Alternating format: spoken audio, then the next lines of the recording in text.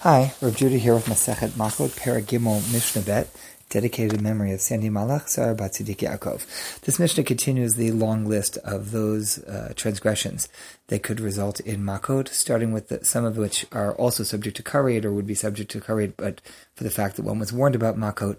This is dealt with in greater length in the Masechta and the Gemara, but we're continuing this list of transgressions that could be subject to lashes.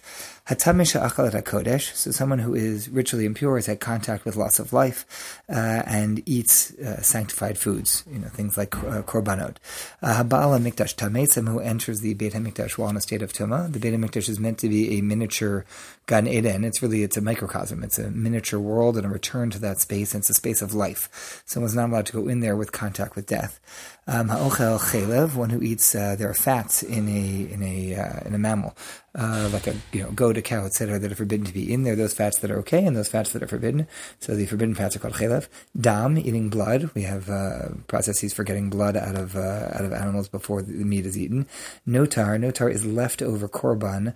When there are certain pieces that one is allowed to eat, they come with an expiration date.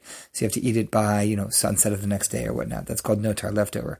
Pigul is when a korban was offered, a sacrifice was offered, but with misintent. In other words, it was meant to be one kind of korban, but the Kohen had in mind a different kind or whatnot. That can ruin that. The vitame, if one's eating a korban that itself, not the person, but the meat became tameh. Hashochet u'maleh b'chutz, all korbanot are meant to be offered in the Beit HaMikdash. So somebody shechts an animal and offers it as a korban outside the Mikdash. Ha'ochel chametz b'Pesach, eating chametz, leavened products, fermented grain, and on Pesach. Ha'ochel v'osa malacha b'Yom Kippurim, one who eats or does malacha, just creative activity on Yom Kippur. Ha'mefatem et hashemen, someone who tries to put together the special anointing oil for the Beit HaMikdash. That's not for private usage. You don't do it on your own. Ha'mefatem et ketoret, someone tries to put together the exact recipe of the incense that was burned in the temple. It's only for the temple. It's not to be made for one's private usage. Hasach b'shemen hamishcha, somebody who anoints themselves with the special anointing oil that's only for kings and kohanim gedolim at special moments. Ha'ochel nevelu d'trefa, one who eats non-kosher meat or meat that wasn't shechted, meat that has the animal had some sort of a malady that would cause it to die within the year. Nevelu d'trefot, shkatzim, ramasim, these are various creepy crawly things that are not kosher, rats, reptiles, etc., bugs.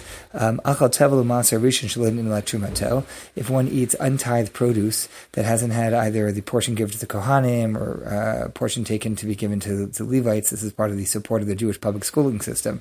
If those things haven't been taken, particularly the part that go to the Kohen directly or to the Levi to give to the Kohen.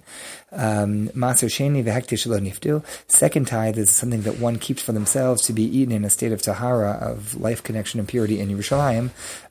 If you didn't redeem that and you ate it, you're not supposed to eat it at this point, or temple property that one ate. Now, how much is enough to eat of these things that one would be subject to lashes? Rabbi Shimon Omer Kol Shehu. Rabbi Shimon says any amount. Chachamim Omer Kazayit. It has to be an olive's worth. Amar Lahem Rabbi Shimon, in it's a modem li ba'ochel nemala. Kolshehu.